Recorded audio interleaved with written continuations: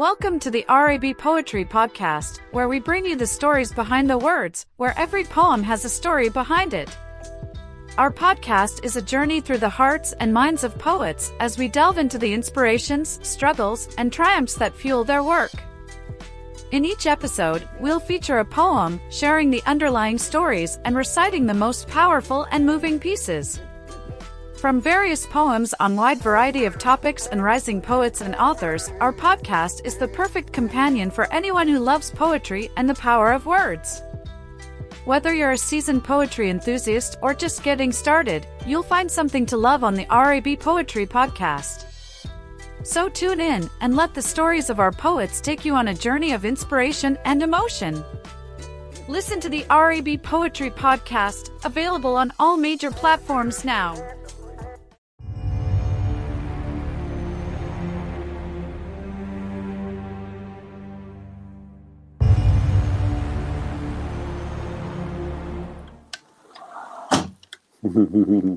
I've been in this fight since I was 6 years old.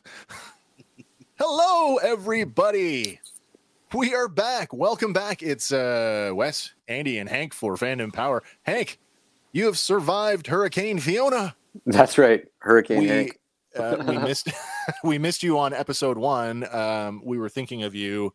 I know that there was some infrastructure issues that was preventing you from staying in touch. We lost power over the next 9 weeks. We will be covering each episode of the new live-action Star Wars television that's Andor, streaming now on Disney Plus. In the way that we always do, all the plot points, beat for beat, note for note, with all the Easter eggs and all of the greater lore connections that we can find as we dive down deep on these episodes. Episode 2, Hank, we sent that one over to you. I know you were hunkered down in a bunker somewhere, working with your miner's light on, putting your notes together. We have something. It was very Rogue One-ish. I'll tell you.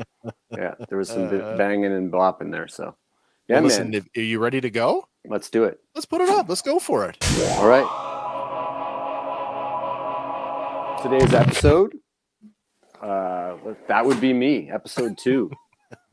That would be me, and we'll get to that in a second. So, again, directed by Toby Haynes and written once more by Tony Gilroy, the man determined to prove that Star Wars is not for children. You know what? We had this discussion when we were doing episode 1, and I want to bounce it off you. When we talked about the fan service stuff that was happening earlier in the week and sort of what did he mean? Now that you've seen the first 3 episodes, do you feel that you have a better understanding of what he meant? I think so. Yeah, I think I do. Like the language of Star Wars is, what I think he was getting at is that things aren't going to be here just for being here. I don't think he's going to insert things that only like Star Wars people are going to go, oh, this is only for us. I think things are there. If they're there, they're on purpose. They serve like a purpose to the background or the plot. Yeah. They don't necessarily, a background item just for us. Boom. I don't know. Glow Blue Noodles was a real, yeah. I mean, was a real stretch at that. There are a few. It's some of the first English I've ever seen, up on screen, I guess. And he set that precedent when he was giving us planet titles in Rogue One as well, too. I think so as well, yeah. Which that has continued in this one as well. It's true. So we open on Kenari. The Alpha children they're tracked towards the ship. And so foot after foot, Leathery Foot is sort of steps gracefully over the log.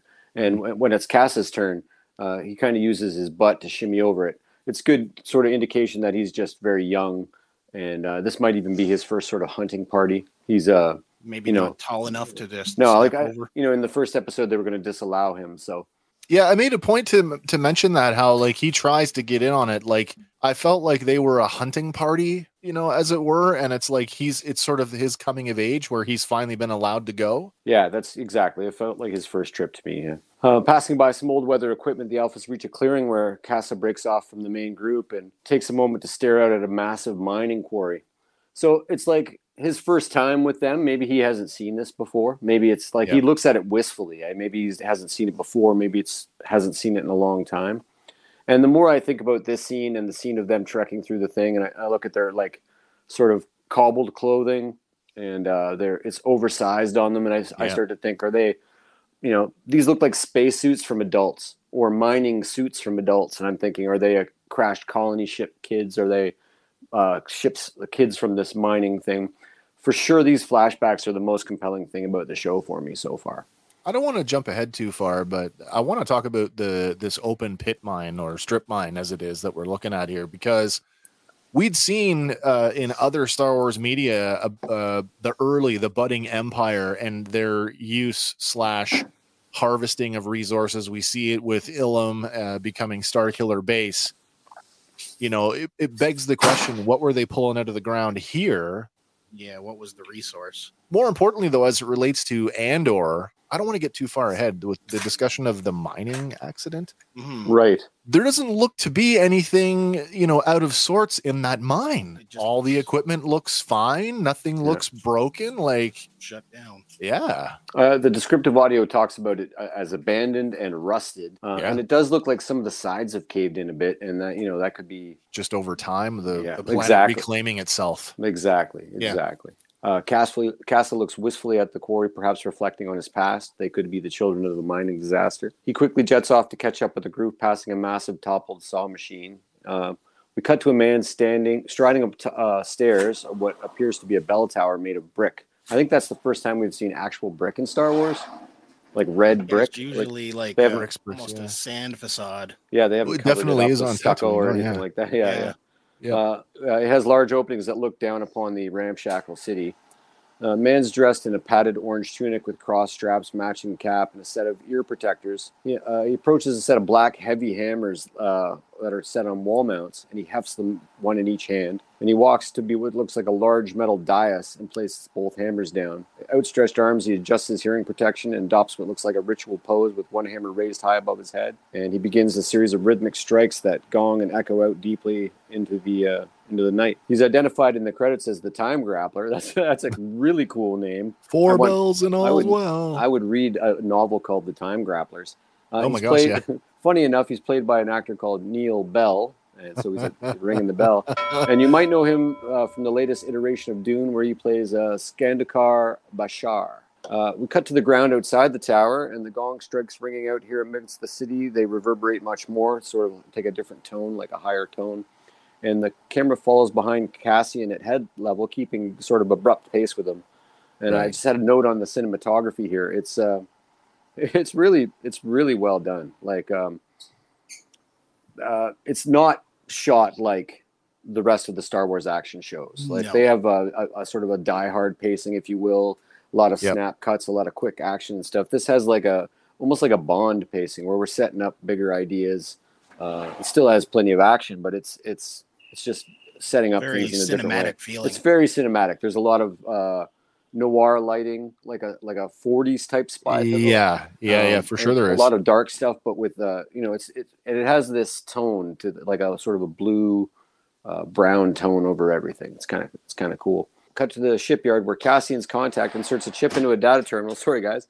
As part of Steel Peckers, pick at what appears to be metal scrap. Steel Peckers, of course, from The Force Awakens. Yes. These look like the same thing, and they just got maybe darker heads. Maybe it's the shadow, etc. Yeah, I think it could be that's Pegla, who we met back in episode 1. Right. At the used car lot, as I'm calling it. That's probably what it is. And again, probably not fan service. I mean, you need these characters here. Totally need them to move the plot forward. Absolutely. Absolutely. Can we just, I want to hang on this for a second, because you weren't with us for episode 1, Hank. In the car lot, in the ship lot, when Cassian is standing inside the ugly and he's replacing the transponder ID, right? Pegla comes out with the 2 hounds and they have an interaction. But his boss, Zorby, who, by the way, is not listed in the credits. Okay, he's not listed as a character in the credits, and the only reason we know that it's Zorby is because the subtitles actually tell us that's his name. Who is the mystery voice? Who do you think is the mystery voice? I speculated. I had said that it sounds an awful lot like J.K. Simmons, J. Jonah Jameson. That would be kind of cool. Still waiting, as we said the other day, we're still waiting for confirmation on our Quarren friend, Vincent D'Onofrio, but who knows? Mystery character. I want to know what you guys have to say, so let us know. The bell ringer strikes his final double blow, and I guess that signals the end of the night. It's clear that he's a timekeeper. We cut to Brasso and his weary fellow workers returning to a shift at the wall, hanging their work gloves up. In a nearby alley, merchants pack up their wares. Nurchi counts his daily credits, and they're doing an excellent job of conveying the mundanity of daily life for the poor working class of the galaxy. It's kind of really neat.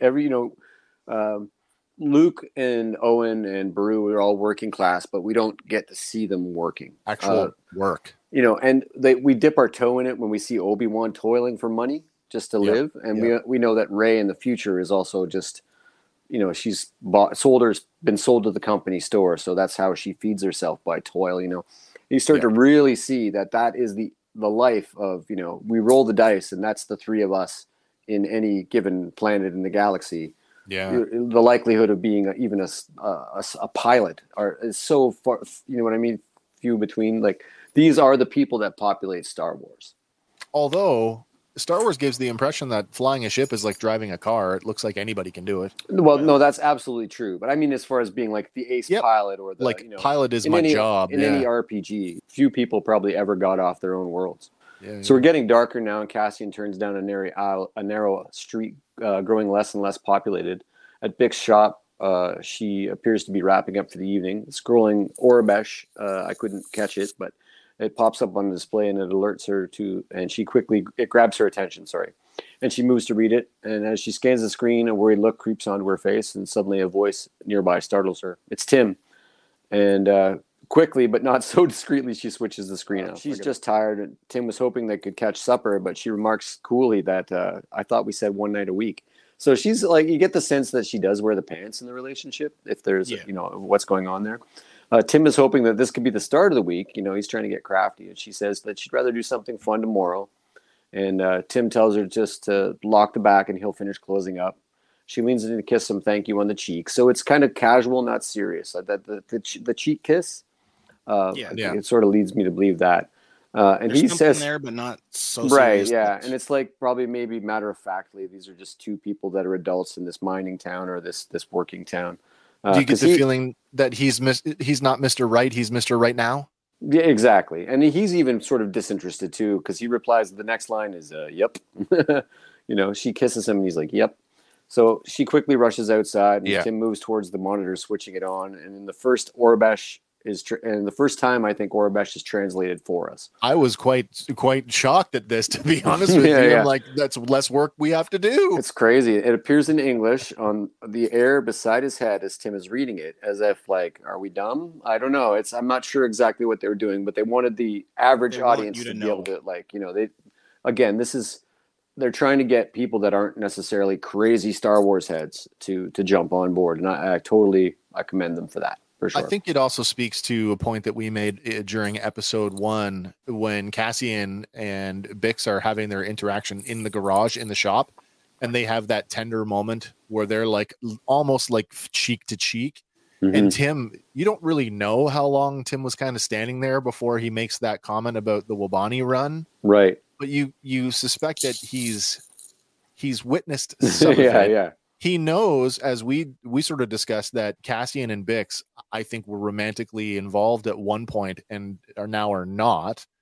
I think he's the jealous boyfriend. Yeah, definitely. And that makes it real. These are real, like as advertised, right? Real people, real emotions, and they've been kind of harping on that in the come up to this. So. And I'll read it. It's on the screen, but I'll read it for you guys who can't read. Pre-More authorities seeking Kenari Male, resident of Ferrix, for questioning. Citizens with any information, please contact the Preox Morlana Security Headquarters, without delay. And Tim glowers after Bix. And then they double down on the important bits in case we're dumb. Kenari Male, without delay. They highlight those. The rest of the text goes away, and that remains. It begs the question, how rare are Kenari in the galaxy? Yeah, I mean... there's that argument is going to come up later in the episode. Actually, it's kind of a neat little argument. Right. Now completely dark, Cassian approaches a building with dirty windows lit from within. He pushes the button on the control and enters. So the door opens. He pushes his hand back, and the descriptive audio was calling the bandage a Bacta wrap. So I thought that was kind of cool. Yeah. Of course, Bacta, of course, the healing agent used in The Empire Strikes Back to heal Luke, and there's tanks full of it all over the galaxy to dip your assorted Sith Lords in, I guess. And there's a little deeper lore in the legends where they like invent Bacta, and right now, currently in the High Republic comics and literature, Bacta is a brand new thing. Oh wow. So it's only been in the galaxy for a few hundred years. Inside, B2 raises his head to greet Cassian, but an elderly woman with curly gray hair points sternly at the droid. Don't say a word. And we get our Marva, finally. Marva, played by actress Fiona Shaw. There it is, sorry. You may recognize her from Harry Potter, as well as Killing Eve. He goes out of his way, though, to conceal his injury. Like he's hiding something. He does. From his several mom, right? Right. No, and he's got this cut on his face. He makes a big deal. He stumbles all over this next sort of little bit. And it calls back to the first episode, right, where he's like telling Brasso, I fell down at your house. Yeah, he's already cooked, and she already knows that it's a lie. Yeah. Don't say a word. Cassian enters. There you are, and he approaches the woman and gives her a tender peck on the cheek. And that's that peck on the cheek again, sort of like almost like an informal. Saying hello to B as well. Cassian quickly begins to make excuses for himself, saying he hurt his face when he tripped helping a friend. He's telling more lies about the story he cooked up with Brasso and tries to leave the room to get cleaned up. Read it to him, B, the woman says somberly. The droid makes sure he can speak. Read it now? Read it now? But she demands he read it, and the skipping digital voice reads aloud the same message from Bix's console. She's clearly upset. Who else knows? About what? He's playing dumb, right? Playing innocent, I think. That you are born on Kenari, and she stresses it flatly. She demands to know who else he's told, and she grows increasingly agitated. We've always said Fest. Every document we submitted has said he's been born on Fest. And I don't know much about Fest except that in Rogue One, they actually mentioned that Cassian Andor is born on Fest. So it looks like they kept that part of his cover, I guess. Cover intact. Story, yeah, right, exactly. So maybe disavow all knowledge of Kenari. Mm-hmm. Every document she does say born, right? Right, she does say born. That's right. Yeah. As far as you do get, and that's the other thing. Like heavy, you get indigenous overtones, especially like South American indigenous overtones with the Alpha children. Like they don't look like they're out of sorts. They look like they're perfectly at home. Yep. Yeah. And it wouldn't be the first time like some sort of toxic thing doesn't affect the children for whatever miraculous reason, only adults. He names people that she's told and says, you've told people too, and she says that's family, and he's yelling at her now. They're like, you really see a sort of mother-son thing here where they're actually screaming at one another. Oh yeah, the whole thing about if we're making a list. Yeah, then we're making a list, and she's worried that he's told many women, and now he's really angry now. She says she's naming the women, and he's yelling at her to stop. My gosh, yeah. And then BB out of context pipes up Bix, and then so that leads me to believe, because he's like, you leave her out of this, and that leads me to believe that there's something in the past there between those characters. For sure, there is. It lends weight to. We'd made a comment about when Cassian wakes up on the I call it the tug, the tug ship that he's sleeping on. Mm-hmm. And B is there, and he's like, what happened last night? And B starts telling him what happened, and Jezzy and so came back, and then Jezzy came back again. And I'm like, oh, that's got to be a girl. Marvel finally shouts, who told these pre-Moore bastards about Kenari? Another swear word in Star Wars. You guys probably covered the other one in the third episode, which hasn't happened yet. Mosk says shit. Yeah, he does actually in the firefight scene, and I'm like, no, Tony Gilroy. I was really upset. Dank Farrik, Poodoo would have been perfect. Sure. Damn, sure. I don't like. It's like when they start saying Discovery. Excuse my language. I swear more than Tony Gilroy should in Star Wars. I don't believe it has a place, and especially I guess when there's a pre-available alternative. And I want to make a meme. And I'll put it on the thing where it's like Star Wars. George Lucas, Star Wars is for children, and then Tony Gilroy has swear words and a child shot in the back and then a kidnapping all in one episode. Like, I'll tell you, when Monk swore, I was like, it was me, however old I was when the Transformer movie came out, and right, he right. said, So, and that's what I'm telling you, because it immediately ripped me out of it, just like the way it ripped me out in Discovery. It's just like I was holding it to a higher standard, like Battlestar Galactica never said anything but frack. no, you know, like frack. So, Yeah, and we knew as adults, we know Of what you're course. saying, right? But you don't Of have course. to, you know. And at the end of the day, even though I'm an adult, I side with George Lucas that Star Wars is essentially for kids. And I think we're walking a real fine line, and I hope we don't slip off the side of it. Like, we've got strong sexuality, we have Yep. child murder, and and we have swear words now. So let's see where they're going. And not to say that there isn't an audience for that, because certainly. those are some of the, I would say, where the fan chatter has risen. That is one area that is receiving quite a bit of positive attention. Well, maybe they like that scene in Revenge of the Sith with the Anakin Slayer 3000. The Youngling Slayer, yeah. B is still on about Bix. She's looking for him, and he dashes over to B, asking questions, and Marv is yelling over them both to forget that, and Cassian finally snaps and screams at her, and it's just like he's a bad son. Like, he's actually screaming at her, "Stop it, shut your mouth," kind of action. And this is where I sort of really begin to think, this is a character we're not supposed to like. We see him in a working class town. Everybody around him is working. Everybody gets up when they're supposed to. Everybody goes to bed when they're supposed to. Everybody looks beaten and worn, and they're all performing their sort of given tasks. And he's like Coming kind and of going above as he it. pleases. He's, you know, and he owes a bunch of people money for doing slimy things, probably. And I think it's on purpose. I don't think we're supposed to like Cassian yet. Because 100% agree right, with that. I think that he's going to use these non-likable skills to become this guy that we eventually know he will become. So I'm patient right now. I think I used the term morally bereft, womanizing con man. Right. Yeah. A mom yeller. He's a bad son. I actually think we're not supposed to like him yet. Bix runs out of power before he can re-access comms. And now Marv is calm too, and she asks Cassian, "What have you done?" And he admits it. I messed up, and he actually answers her, which is where we get the title of the episode. It was me. Knowing that, telling that waitress or the Absolutely was the wrong thing to do. The hostess. Yeah. Yeah. So we cut to Bix alone at the tavern, sipping a drink. She's sort of like hate drinking to herself, and she's watching over the opposite shoulder when Cassian walks up and grabs the seat behind her. Nobody I know has ever done that. And she turns to him, but she sort of turns away and sort of looking through whoever's not there in front of her. She's not sure if it's safe to be outside even, and he asks her rhetorically if she's seen the notice. She leans in quietly, asking, "What did you do?" He tells her succinctly, 2 guys jumped him and went too far. And she wants to know how far. He's not lying to her, but he's omitting truth for sure. Yeah, the way that he's presenting it isn't the gritty, I shot a guy in the face. No. And, they're shaking him down, and he wasn't looking for a fight. She gives a sinking, like, she knows how far it went now, suggesting that she knows what kind of cat he is.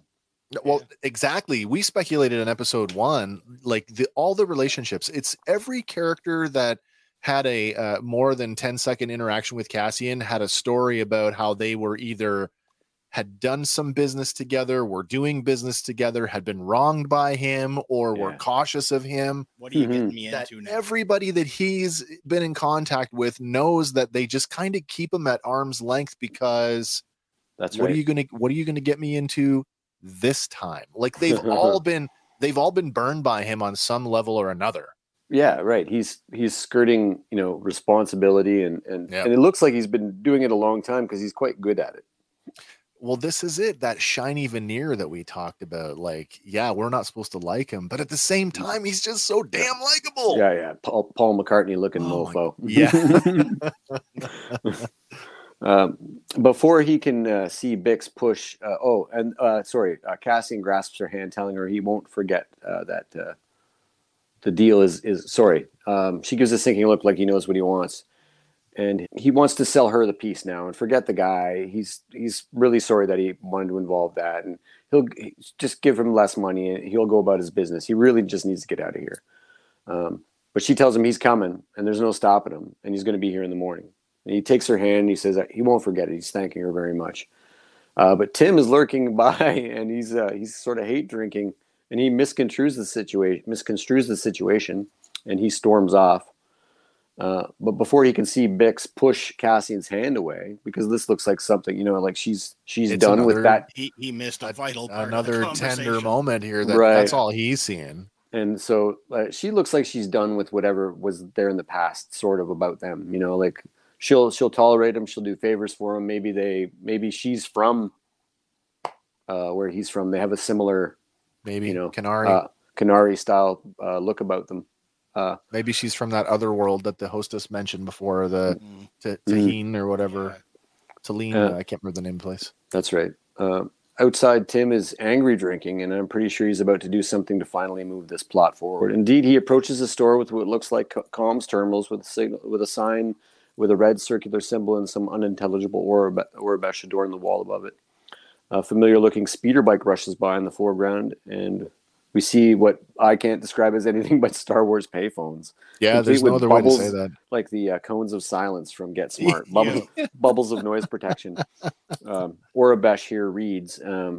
Basically, it's I don't know what it reads, but they are going to, unless you translated it, it's like a number. They're going to basically tell us in the next scene what he's basically just ratting him out. So on the screen, the squares, I don't know, is that like the rate that he's got to pay to make the phone call? Like possibly, it's definitely a new number. A blue tentacly alien species I'm not familiar with looks at Tim over and turns his back to him, continuing his call. Tim indeed moves the plot along. Back on more. Kind of weird that he's not wearing your normal miner helmet or anything. It's just he's got like a visor. Yeah, it's like a tin cap. Yeah, maybe he's a welder. Yeah. Back on Not Morlana 1. there. Several texts discuss the communication that is coming in. They have Cassian's name. It says Fest, though.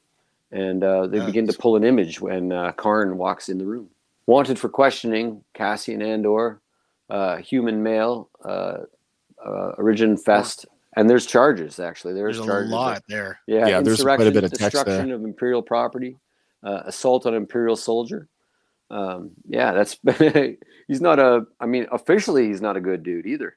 No, although we don't mind him smashing. Well, that's the other thing too. Like back in episode 1, him talking about just sort of what he's been involved with. I'd said, not surprising. This guy's probably spent a few nights in cells, right? Like, okay, it's morning, you can go now. Like minor stuff. We're starting to learn. We're seeing his spycraft a little, but oh yeah. For a split second in the first episode, just to digress, for a split second when he accidentally killed that kid, for lack of a better term, the young corpo. Yeah. I thought for a minute, the look on his face, I thought that was the first person he ever killed. Until he shot the other guy in the face so coldly that I went, no. This is not his first rodeo. I tell you, I still think that I said that I think that cold killing that guy in the face, I do believe it was you the think first that's time. His first murder? I do. I think that's the we're making the Bond analogy. That's our opening sequence of Casino Royale, where Bond has to take out his very first kill, and it's not clean, and it's dirty and gross and ugly. And although it happens very quickly, because of that, there's that moment where he does that. He paces around. He's not even paying attention to Carva, who's like pleading for his life. Right. He's weighing his options. He's literally, the wheels are spinning. I got to. What am I going to do? What am I going to do? What am I going to do? Bang. Right. Yeah. And, it's quite possible. He looked very, very okay with the decision after, which was sort of my part. Like, he definitely stared at the body for a second. I believe that you can't help but make the analogy to Rogue One, first 5 minutes of meeting the character, and he does the exact same thing, kills an informant. Yeah. I think we are meant to make the correlation there that if this is in fact the first time, this is the catalyst that makes it why is it so easy for him to kill that informant in Rogue One? He's probably going to be faced with this situation many more times. Karn enters the control room asking if they have a suspect, and a hologram pops up, and a young, clean-shaven Cassian slowly turns in the hologram, and Karn leers intently at his target. A guard brings the brothel hostess in from episode 1, and Karn gaze shifts from her and back to the hologram, and a wry slice of a grin cuts across his mouth. Back on Ferrix, Tim sits at a table and drinks alone. A beep from an intercom grabs his attention, and he wobbles over to answer it.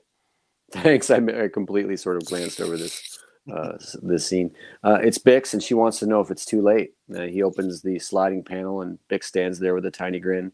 They flirt a bit. He's quite awkward in this scene. He's quite awkward. Yep. I'm not sure. He wants to get it on, but he doesn't really know if he does, I think. So well, he's probably feeling a little bit of guilt right now. Right. This is what he just did. Well, she had no idea that he was sitting across the bar from them. No, right. So that doesn't inform what she's doing here. So she's really drunk and horny. She showed up for the booty call and has no idea that he's like, oh, damn. Right. And now he's wrestling with that. Right, yeah, it's true. They kiss deeply, and she leads him off into the bedroom. Cut to Karn, hard at work at the terminal, when a new security force member arrives. With a crisp salute, he introduces himself. Sergeant Linus Mosk, at your service. And so this guy steals the show. I love this guy. So far, he's a show stealer. Swearer or not, he's a show stealer. Definitely played by Alex Carnes, and you may know him from the HBO miniseries Chernobyl, where he played Glukov, which is an excellent show if you guys haven't seen it. Or maybe you noticed him as the Batman, Pete Savage, Commissioner Pete Savage, Gotham Police Commissioner. Oh, really? Yeah.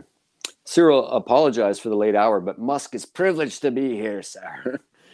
Moss gives an impassioned speech. Tempo is crucial. Velocity in the service of inspired leadership. Is there a worthy substitute? I think not.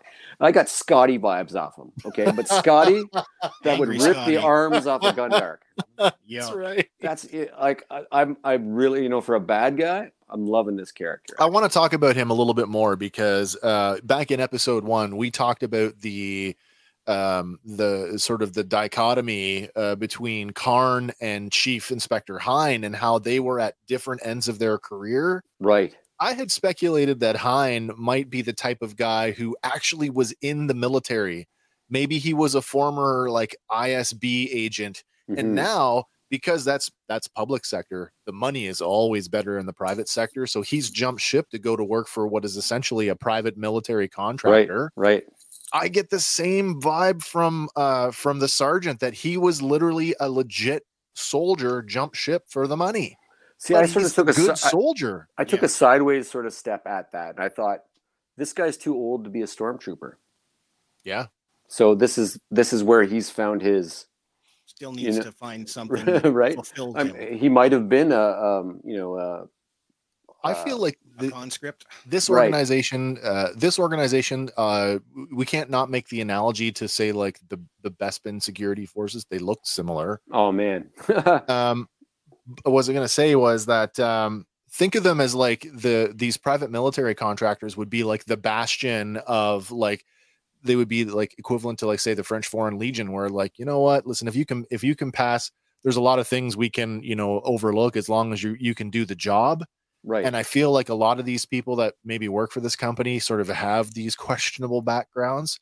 He just happens to be, he was a good soldier at one time, and now he's making more money. Absolutely. He's a fantastic character. Mm-hmm. Mosk believes that 12 men would be prudent to go after the target. And Cyril thinks he should suit up with the men, and Mosk couldn't agree more. Nothing like seeing an officer on the line to inspire morale. And Mosk goes off on sort of the corporate military or structure, if you will, saying that I quite like this line. I've seen it, sir. I've seen it. I've seen half measures, dereliction of duty. Take it slow and wait. It's a plague on discipline. And he believes they need a stronger hand with these difficult affiliated planets. There's a fomenting out there, sir. Pockets of fomenting. Corporate tactical forces are the Empire's first line of defense, and the best way to keep the blade sharp, sir, is to use it. Wow. That's some pretty heavy stuff. It's a stark contrast to Chief Inspector's take on it. Right. Just keep the wheels spinning, don't make noise, don't rustle it. You could see who would be very dangerous in charge. It also implies that there are a lot more, maybe not Pre-More, but it implies that there are other corporate military forces in the employ of the Empire. Absolutely. I mean, if this is one of their worlds, yeah, they've got a toe in it, and I picture this guild, like we talked about off camera, this guild of corporate authorities. Yep. They're probably in place during the Republic, right? They were probably Republic, or if they were a federation, local or regional, right? And regional defense forces, or something. It wouldn't make sense for you just put a new leader, you just add them to the hierarchy, and you keep the structure in place, and they report back to you, much like Lando talks about having to make reports to keep the Empire out and to make deals and to negotiate, falling under the jurisdiction of the mining guild. Right, exactly. And so it's not lost on us for sure, and it shouldn't be on anybody else, that these guys almost look identically like Bespin security guards. Oh yeah. And back at Marva's domicile, she sits alone in the dim lights, and as Bee recharges on a station, we pull on tight on her worried, furrowed brow, and before closing in on her tightly clasped hands, rubbing nervously together. She's it's a quick cut, but we just see where she's at in terms of actual sort of caring about Cassian. And on another note, we kind of get to see that B2 there's got more in common with a Roomba than we knew. I wanted to say, right. Is this the first time we've seen a droid actually has to recharge on a recharging station? Yeah. Normally, you know what this is straight out of, now that we got it, and I didn't have notes on this, but there's several levels of the new Lego game where you have to put power droids inside boxes to power items to do that. And so that actually looks like the boxes that you put power droids in. We watched Luke Skywalker actually run equipment off of R2-D2, or rather plugged him into a small little generator. But this is the first time I think we've seen like on screen, like a droid. Like that should inform us of how old B2 really is. Right. And I don't know if you touched on it in your episode, Wes, but he reminds me of Old Bob from the Black Hole Bob. movies. Yeah, we did. We talked about that. Perfect, right down to the half kind of cocked head pulling his eye down. Cut to it looks like a wrecking yard, and close in on a ship from the exterior. Its cockpit is lit up from within by a roving flashlight. Inside, Cassian heads to a black and yellow checkerboard panel, and as he bangs on it, it drops, revealing an object wrapped in a dirty cloth. I don't know. Almost like the secret knock. I tried like mighty to get something off of the ship, and I don't know if there was better shots. Certainly there are in 3 because we see it in the past, but I haven't put my thumb on this ship yet. If either of you guys did, I can't either. I've just been calling it a tug. I don't think it's it's barely a shuttle. Yeah, you know what I mean? Like it's so small. This particular hiding space becomes important in 3, though, when you see. Oh, it does. Yeah. We'll get that next episode. Wrapped in a dirty cloth, he examines the object, black and silver box with red and blue buttons on the front. Cassian's face briefly reflected in the object. Clearly, this is the Starpath device he wants to sell to Bix's contact. Yeah. It looks very Empire. Almost as if it might be at home in Darth Vader's chest plate. Oh, there you go. The chest box. He turns the device over, and emblazoned on the center in gray metal is the Imperial symbol. I kind of I snickered at this part because it's like, oh, Tony Gilroy says you don't have to know jack about Star Wars to like jive on this. Mm-hmm. And I'm like, we'll just put that right up there for all you non-Star Warsians there to know. Well, they do stamp all their own stuff. It's kind of weird, like made in the Empire. Yep. I actually said, and this is getting away from the sort of the breakdown, but it's like some guy on the production was told make a box, right? And this is what they came up with, and I tip my hat because this looks amazing. It's a fantastic throwaway MacGuffin. Yes. Yeah. Definitely looks like something that needs to plug into something else. Yeah. Right. He packs the object into his satchel and cradles his blaster in his hands. So what I believe it to be is the Briar pistol, from the Jedi Knight and Dark Forces games, and that's the Right. pistol of Kyle Katarn, right? Kyle Katarn, yeah. Kyle Katarn, and it's not lost on me that in that story, he's the guy that steals the plans for the Death Star. Plans for the Death Star. And now we have the guy who actually steals the plans for the Death Star in canon, wielding this gun. wielding the same weapon. That's quite nice. Love it. More closer to home, closer to the series, we see Clem wielding this pistol later on, yeah. Or did we saw that in episode we see it in 3. Yeah, we will see right. Yeah, and it has So a a Blade nice- Runner feel, and nice so does familial- a lot of Oh, yes, it does. Doesn't has have a your bla- typical blaster feel. no, exactly, front More heavy. clunky, and He's Is that image from one of the renders from the game? It is. Hank? It is a game It is, render. right? Yeah. Okay, that's actually pretty good. It looks pretty good. Back on Kenari, the Alphas gather on a ridge beside the crash ship as Casa joins the group late. The leader, Alpha 1, is what they call her in the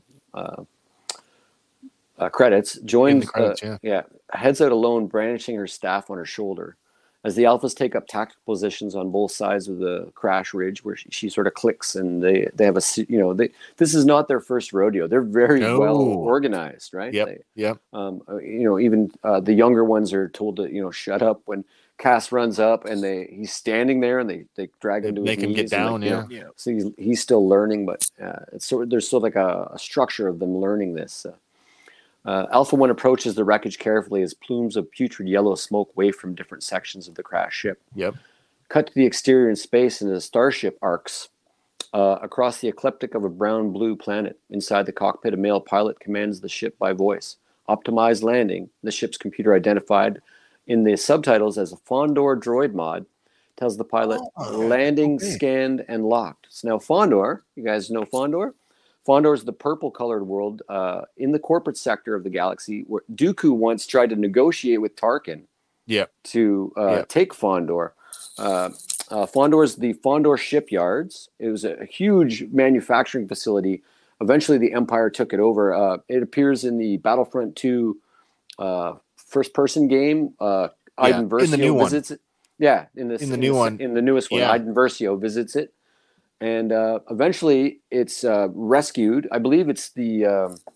Is it not in the Squadrons game where they attack Fondar? I believe it is. Yes. Yeah, and they rescue Fondar from the Imperial clutches.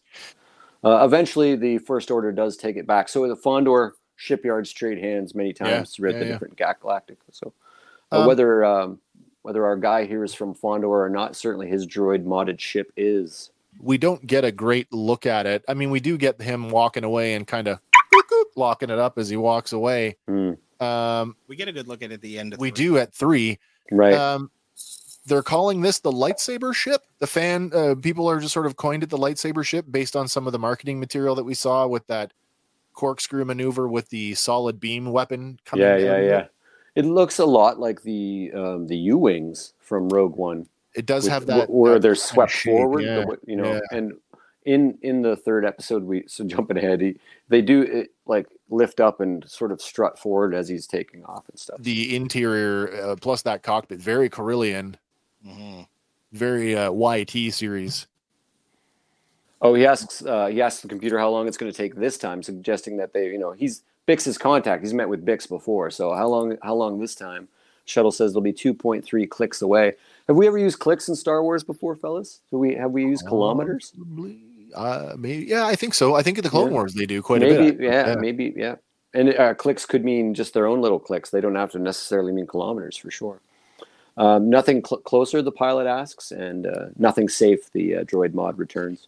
So I want to talk about the droid voice for a second, because we talked about it for the other episode. Very, very, very human-like. Yes. Remember L3 in Solo had an electronic sort of overtone on top of her voice that kept it very, it's mechanical. That's right. This is like the dulcet tones of maybe like a lounge singer. The beautiful voice. Cut back to the exterior of the ship as it heads in for landing in the overcast rocky terrain. The landing ramp opens in a vent of compressed gas, and a man in a long flowing trench coat emerges and strides confidently down the ramp. Making his way to a high ridge overlooking the city, we see the man is tightly cropped white-gray hair and is carrying a walking stick. He raises a set of macro binoculars to his eye, and we get the familiar viewpoint of the binoculars, very, very familiar. And we see now that the city is sort of much larger than we'd ever really seen before. Big time. It's very big in this scene. Closing in on tight on the man's face, it is who we knew it all along. We haven't gotten his name yet, sort of canon, but it is Stellan Skarsgård. Cut to the time grappler now, picking up his hammers for the steel drum and posing once again ritualistically. He begins to beat on the drum. It must be morning. I feel like he got those hammers from Middle Earth. yeah. They look so good. He takes such pride in it. I was thinking Beskar for that steel there. I mean, they look really nice. There's something in episode 3 I'd like to talk about after. I mean, too. look at the bell itself. Look at the side of that. It looks like it's like slag of some kind. Like it's not 100% processed metal. I also wasn't able to catch the edge of it in any of the images I got, but it bends around itself but doesn't touch itself. Okay. So it's kind of really interesting sort of thing. So it must be morning. Cut to Tim's place, and the song of the bell ringing stirs a sleeping Bix. It looks like Tim has been up all night staring creepily at her. She says, "Tell me you have calf." And finally, ladies and gentlemen, coffee is canon in Star Wars. Now, it has been in the novels. It's been in the novels quite a bit. I couldn't give you exactly, I think this is the first time in live action for sure. I'm never going to call it coffee again. That's right. Calf now. And he says he's just about to put it on, reinforcing once again that this Star Wars is not for kids. Kids don't drink coffee. Okay. I still don't know if I'm okay with that yet. Right? She asks if he can open the yard for her this morning, and he says and ask her what's up, and she's just got errands to run, and it won't be long. And that's the second time she's used the errands for sure. And she rushes off to get ready. Yeah, she's just wham bam, thank you, sir. Yep. Cut to Cassian looking through his satchel hurriedly. He's looking for comms that he's sure he's had. B asks why they need comms. Why couldn't Cass just come back and tell him? And it's clear they're on the same ship from the first episode, Cass's little wrecked ship. Spot. Right. B is concerned that Cass has stashed away credits for Marva, or is getting credits for Marva, and that the droid, he tells the droid that we don't want anyone else to find the credits, do we? So Cass needs the comms to tell B where to meet him. B thinks that this is going to be a bad idea, and the way he delivers the line, that's a bad idea. Reminds me so much of K2SO in Rogue One. Oh, yeah. I think it's a bad idea, and so does Cassian. Well, so we mentioned this in episode 1, and I know you weren't there with us, Hank, but I want to revisit just for a second, now that we have this lovely shot of B2EMO. Yes. I kept wanting to call him Emo. Right. Do you not get vibes of Marvin from Hitchhiker's Guide to the Galaxy out of this guy? I do. He does have that sort of like, poo. He's got a little bit of a, definitely. I absolutely do. Yeah. I was calling him B2 before. I guess it was too close to R2. And then the convention, their naming convention in the show is calling him B with B. And it's B. Like B spelled like the insect in the subtitles. Yeah. B thinks it's a bad idea, mirroring K2's sentiment about Jyn Erso in Rogue One. But he tells Droid to get going because she's going to be wondering where he is. And we cut back to Mara's place. And sure enough, she's already searching for the droid. She heads into what I assume is Cassian's quarters, and we see his disheveled bed and a sort of a tool thing. And there's a stuffed bantha, not fan service, right? Not at all. I love it. It's moving the plot along. I love it. See, I love it. He kept his toys for when he was young. I love it. The question is that a mid-1990s or 2000s era the large bantha toy that you know what? Wouldn't that be the most meta reinsert in the world? Absolutely. They did use it. Yeah. We've had toy references before, the most noticeable one being Bib Fortuna's staff. But man, this would take the cake. Yeah, it totally would. She picks up his staff and she sort of cradles it reverently. she plays with the tassels a little bit. And we cut almost immediately to the jungle, back to Casa wielding the very same staff. Right. Apparently So they all like poking dead bodies. yeah, they do. Yeah. So that's a good way to Poking with a illustrate. stick. And it looks like they're used to dead adults. They're not freaked out Yeah. by this at all. They're just on high alert, sort of. Yeah, they're just like poke to make sure it's dead or alive. So in this scene, when she pokes him, you can see a separatist symbol on his little sort of air exchanger there. There we Yeah. are, the separatist symbol, which is going to really throw us for a loop in episode 3. Looks to be one of the Alpha staffs reverently. Back in the past, we see Cass holding that very same weapon, taking up his position on the ridge with the rest of the Alpha children. Alpha 1 slowly approaches, and we see a humanoid body strewn in the path, a gas mask obscuring their face. Another being lays half out of an open hatchway. Alpha 1 pokes the first body with their staff, but the figure is lifeless. We clearly see that this humanoid male with yellowish skin, as Casa watches intently, Alpha 1 approaches the second body, and she prods it, and it slumps out of the hatch. To the jungle floor, its mask falling off to reveal another human male with yellowish skin. Casa notices the first man stirring and struggles to get to his feet. He says nothing, and apparently none of the other Alphas notice. So I thought something. Is this where Cassian learns, like Speak up or there's a very valuable lesson here. Like he doesn't act. He single-handedly could have saved her, or at least notified her. And I think that in the next scene, that's very it's evident to him. Well, that might speak to his freak out on in episode 3 when he starts smashing all the when he sees himself, and he's maybe revolted by what he sees. They make a point of him noticing. He says nothing, and apparently none of the other Alphas notice. They must all be watching the leader. The yellow man dressed in a gray flight or work jumper pulls a blaster and shoots Alpha 1 in the back. War cries erupt from the children, and it's revealed that their stabs are actually blowguns, and they begin to pepper the attacker. Super cool. Yeah, with a high degree of accuracy. They're hitting him a lot. Old pincushion. And eventually the man slumps down unconscious or dead, possibly from the poison that they were prepping in episode 1. Like, I was wondering what they were doing. Maybe that's what they were dipping. They were dipping darts or needles into things. I thought they might have been giving themselves tattoos at the time. I thought that they were stirring the ashes, making the war paint. But it actually makes more sense. Oh, it could have been. Yeah. Multitasking. The children rush down to the ridge and surround their leader, who struggles to breathe. She's still alive. We don't know if she's dead in the next episode, if they revisit that. They pick her up and carry her away, and as Casa stares back at the open hatch, his fist clenches and his eyes smolder.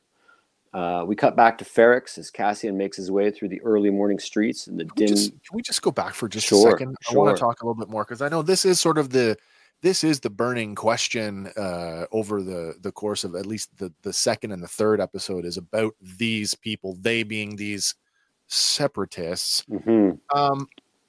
The yellow skin, is that natural or not? Don't think so. It's hard to say at this point.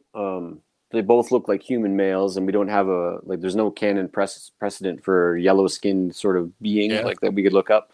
But Except it's Twi'leks. the same. These aren't Twi'leks. That's true. That's very true. Yeah, but it's the same color as the smoke that's coming out of the thing. Coming out of the ground. Right? Absolutely. So I immediately thought that. Like, even when she gets shot, you can still see smoke coming out of the wreckage. Also, but by the time they carry her off, it's dissipated. There's a small detail with the officer that's laying outside the hatch, that's laying on the ground, that Alpha 1 was looking at. Mm-hmm. When you look at like his ears and stuff, like his ears still had some natural like skin tone to them, right? Which could have just been the makeup department didn't do, get his such ears a good job, right? But similar, all things being intentional, the guy who gets up, his hand isn't fully yellow. Exactly. So there is a theory. There is. There is a theory. We'll lay it out at the end of 3. Casa stares back at the open hatch, his fist clenched, his eyes smoldering. Cut back to Ferrix as Cassian makes his way through the early morning streets and the sky dimly gray.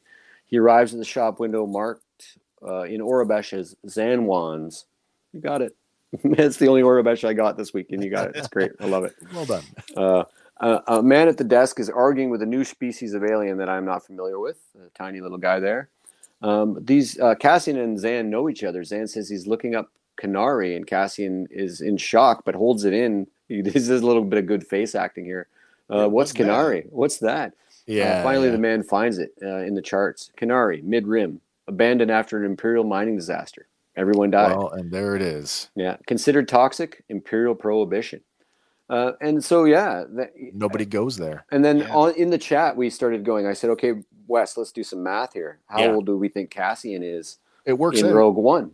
It totally And, works out. Yeah. I mean, either way, you know, there were separatists, Federation, you know, planets before the Clone War really broke out. Yep. So when we put Cassian at like 35 to 40 in Rogue One, that puts us at either 2 years before the Clone War breaks out or right at the end of it. I agree with you that the end of it would be sort of have more impact. Yep. But we do have scenes from the trailers where a teenage, like an older, like computer de-aged Cassian is witnessing Imperial troops, but with clone troopers. Yeah, clone troops. Suggesting to me that maybe he's closer to that 40 than 35. Because I think that and we'll see how it plays out. But I had said to Andy earlier that that sequence that we see in the marketing with the clones looks like it's on Ferrix, and I'm wondering if, like, as we're going to learn later on in episode 3, she talks about a reckoning, and I think that she's the whole wrapping of the metal, ding ding ding. That's what a reckoning sounds like. Right. That's exactly what happened when the clones showed up and hung Clem. Right. That's why she knows, and why it looks like she's kind of lost in her memories. Anyway. Oh, that's possible. Yeah. That's possible. But that's an episode 3 thing. You'll have to tune in for that one. Imperial Prohibition. He tells Cass corporate sector enforcement are looking for someone. You know anyone from Kenari? It's just kind of funny how close the circle is to him. There's no reward. You know, they him and the aliens sort of talk about that. Yeah. Cass guy in the asks, background, does he not look like the same species as Maz he's Kanata? a little Maz Kanata-ish. Yeah. I feel like possibly. it's Maybe a little enemy mine sprinkled in there, maybe. Not to make the Star Trek analogy, but he reminds me of Keenzer a little bit. Yeah, he does. Yeah, that's true. Cass asks how much for a run to Tasser. I didn't look up Tasser. I don't know if that's a canon planet or not. He needs to go today, and he needs it to be anonymous. So this reminds me of the haggle between Obi-Wan and Solo. You want to avoid Imperial entanglement. That's a totally different thing. So the man wants 900. Immediacy and discretion are expensive. And Cass only has 5, but we'll go 7. And the man tells him that 7 is his floor. And Cassian says, if it's 7, you'd be ready in an hour and keep the ship running. Bursting out of hyperspace, a large pyramidal ship with several drop ships attached that do not resemble Republic drop ships. They look like the LAAT. They really do. Yeah, they really do. I do like this design. It is so unconventional, yet starships and Star Wars, for that matter, has done a really great job of depicting starships of all different kinds. Yeah. Sometimes we get science fiction tends to like stick with what our brains kind of can like relate to, which is why a lot of spacefaring vessels look like aircraft. Right. I mean, a flying pyramid. This reminds me a lot of Close Encounters of the Third Kind. Oh yeah. It reminds me more of at home in Stargate's universe. Yes, right. Yeah. Yes. It looks like an attempt at Imperial design, like almost like a homage. Like they didn't have the plans; they were trying to, pointy and triangular. Close. Like that's what we're going for here. It really reminds me too of the tower structure on Exegol in Rise of Skywalker. I do like how the TAC pods are just kind of arranged on the bottom like it's a circular yeah. On board, Mosk is giving a rousing briefing. He's got the hollow of Cassian, and we can see much clearer now that he's far younger. They're all outfitted in what looks like tactical versions of their uniforms, like flak vests and weapons and stuff. His rousing speech is overshadowed by the awkward timidness revealed by Karn, as we see him for the first time completely overwhelmed and in over his head. On board a transport, I sort of glance over that. It is a nice rousing speech, but it's so funny and this may be the only comedy moment, and it's not really played for comedy, but it's quite inspiring. Inspiring, sir. Well done. And they all clap, and the one guy like claps. He's his just chest so half-hearted, not. you know. Yeah. His rousing speech is overshadowed. for Actually, sure. funny, now that we're looking at this, the guy who's like completely disinterested in the speech is the same guy that takes the rifle, get back to the pod. Right. Who's another, like, you get the impression that His first he's a time more, out. he's a more experienced guy. Give me Yeah, that. been a soldier Yeah. for sure. Yeah. On board a transport, Bix's contacts stares serenely out a window. A man speaks to him across the seat casually. Can you believe that? Can you believe this? We're circling. The man asks how much they stuck him for the park his ship, and the contact replies 60 credits. We get our first line of dialogue from Stellan Skarsgård. Now, like, you guys ever flown or been on a bus or like public transit when you want to just be left alone? Just don't talk. And it's like somebody sees that and they immediately gravitate to it. You know what? I'm about to tell you my life story. Listen, this is, in some ways, realistic. This is John Candy in Planes, Trains, and Automobiles. This is one of the most normal interactions, like Earth-like interactions I've ever seen in Star Wars, actually. This guy is totally the traveling salesman, right down to the earpiece in his head, like all the time. So the commuter, he shifts seats to sit down across from him. Like, now that you've actually said words to him, he's going to engage you even deeper. He's coming closer. He tells him that he's old enough that he remembers when you used to be able to drive across the wasteland. He remarks that the ground carry was no bargain either, that you could taste the round trip a week later. Yeah. The man asks, "What's your line?" But Skarsgård gives him a stoic glare. He'd rather not say. The man isn't insulted. No need to explain. Who knows who you're talking to these days? So, but he's really chatty. And I don't know, he might come back as being the guy that he's sort of pretending not to be, like an Imperial spy. Oh, maybe. He's just got that air about him. And he's also, I didn't catch his name, but I think he's in Chernobyl. And so is Skarsgård. And so is that other guy. Right. All three of them. So he's sort of a better actor than just 3 seconds. Right. If you will. He's really chatty, though. He's in propulsion. It's add-ons and boosters. And the engine begins to throttle down, and we can see outside the large window the shuttle dips for a landing. And he says, "You know what they say?" And Skarsgård's character says, "What's that?" He says, "If you can't find it here, it's not worth finding." The man smirks and stares grimly out of the window. And we cut to the street as the shuttle passes overhead and down a narrow row of scrap Cassian stalks purposefully toward the camera. Cut to black. Man, yeah. I was super hard on the first 2 episodes and watched them over and over, and I sort of appreciate what they're doing. I'm trepidatious about, like, that line I talked about. Like, it's so easy to drift off that line of diving right into this, like, R-rated Star Wars. It's so easy to do. And I don't know what I don't know, like, I know there's a PG, and I don't remember all the ratings, for shows and stuff. But I know that this would skew more like adult accompaniment than the traditional PG stuff. 14A or something. Yeah, certainly. And I know I have a buddy with a son who's, like, just on the cusp of that. And he's like, well, what do you think? And I'm like, well, if he's 13, 14, probably okay. But if he's 10, 11, you might want to have a talk with him about it. First, You're going to see some stuff here. And I can't say that about any other Star Wars. I would have sat a 6-year-old down and put him down and went, "Let's watch The Mandalorian," easily. And so this. If you're a parent of a young child and you're a Star Wars fan, that's something you might want to consider. Definitely screen it if you haven't seen it before you want to sit them down. It has heavy. There's a heavy overtone here. It is. It's not quite graphic sexually, but it has more sexuality than any Star Wars. Anything we've ever seen. Well, Empire Strikes Back was in the bikini outfit is pretty overt. But However, but she was kicking ass in that. That's true. When I was 13, I was like, ooh, the wolf with the eyes. But then I understand as an adult that was meant to be, subjugation, right down to the way that he had crafted her, not even saying a line, right, until she was out of the situation. Yep. And I am going to make the meme. George Lucas said Star Wars is for kids, and Tony Gilroy didn't get the memo, which is okay. So all in all, we're building towards something. And like, I wasn't kidding when I said that Tim was moving the plot forward, because it is a very slow burn. Oh, big time. Yeah. I didn't feel like we were getting our feet until I was like, oh, okay, we're going to exploit his mistake.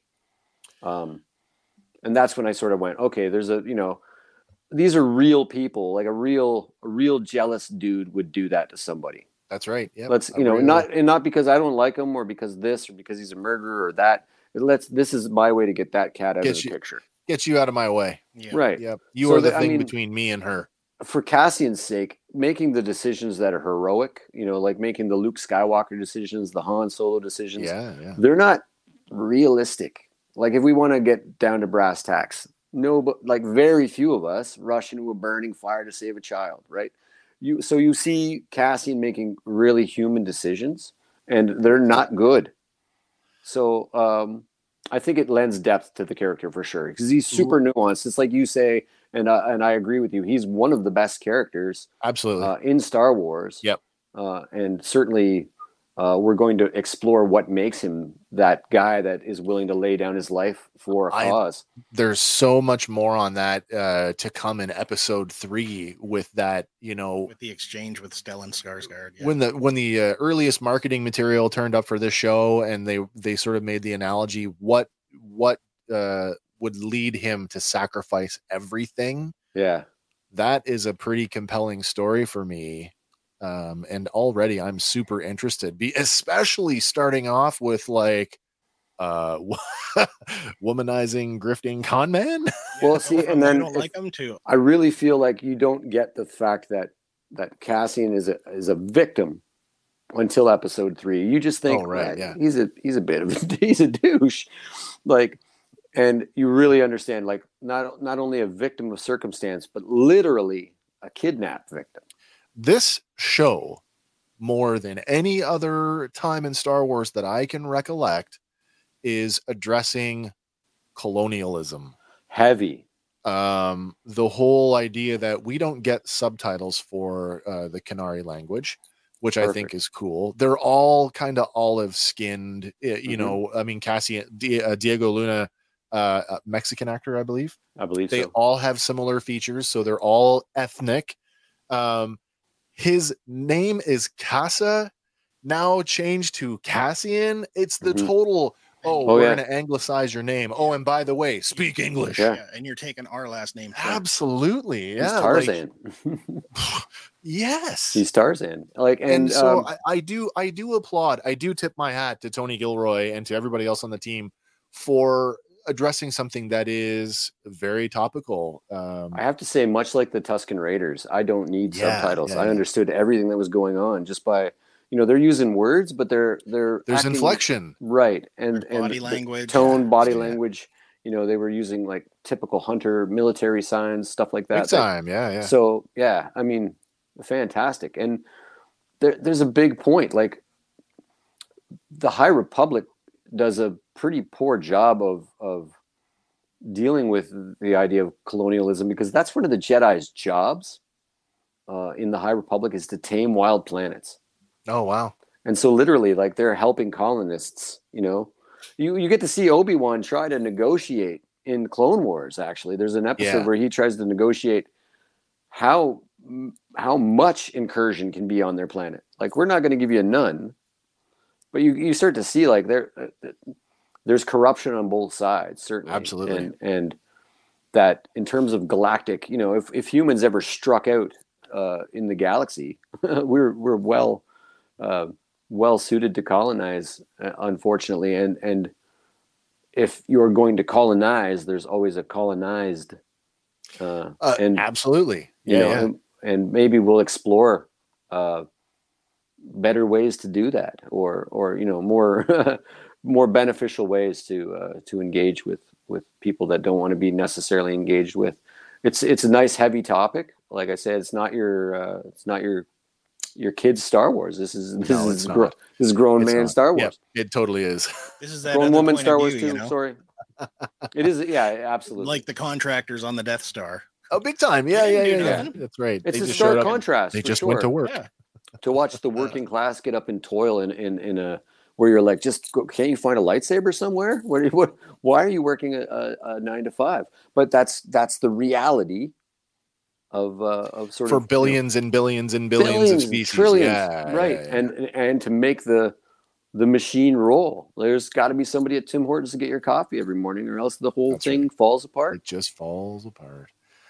First 3 episodes, they're out now. Totally get why they dropped 3. At first, I said in episode 1, I thought maybe it was because there was a schedule shift for the show. That's why they chose to drop 3 at once. But then when you realize that you need to sit down and watch all 3 of them concurrently to get, I've been calling it a prologue because I feel like that's what it is. And Hank, you nailed it when we were speaking off camera. The MacGuffin.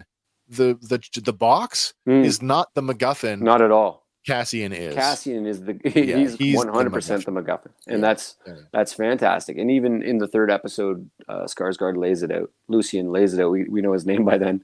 Yes. There's 3 options. Either you're a spy, you are fronting for the person I want to talk to, or you are the object itself, or you are the thing. Yeah. Right. So and he is the thing. Well, listen, guys, stick around because we've got episode 3 that is going to be put up concurrently along with this one. And it won't be very long before we're digging into episode 4. It'll be roughly the same time, about a week from now, which brings us to week number 2 of our 9-week review series as we dive deep on Andor. As always, leave us your thoughts, your comments. We want to know what you guys think. Tell us what you guys think is going on with Cassian and or any of the other supporting characters. Are we going to see any of these? Are we going to see any of these people again? I think so. I don't know. Maybe. But until the next time, my friends, for Fandom Power, my name is Wes. I'm Andy. And I'm Hank. And we will catch you on the next one. And bye for now.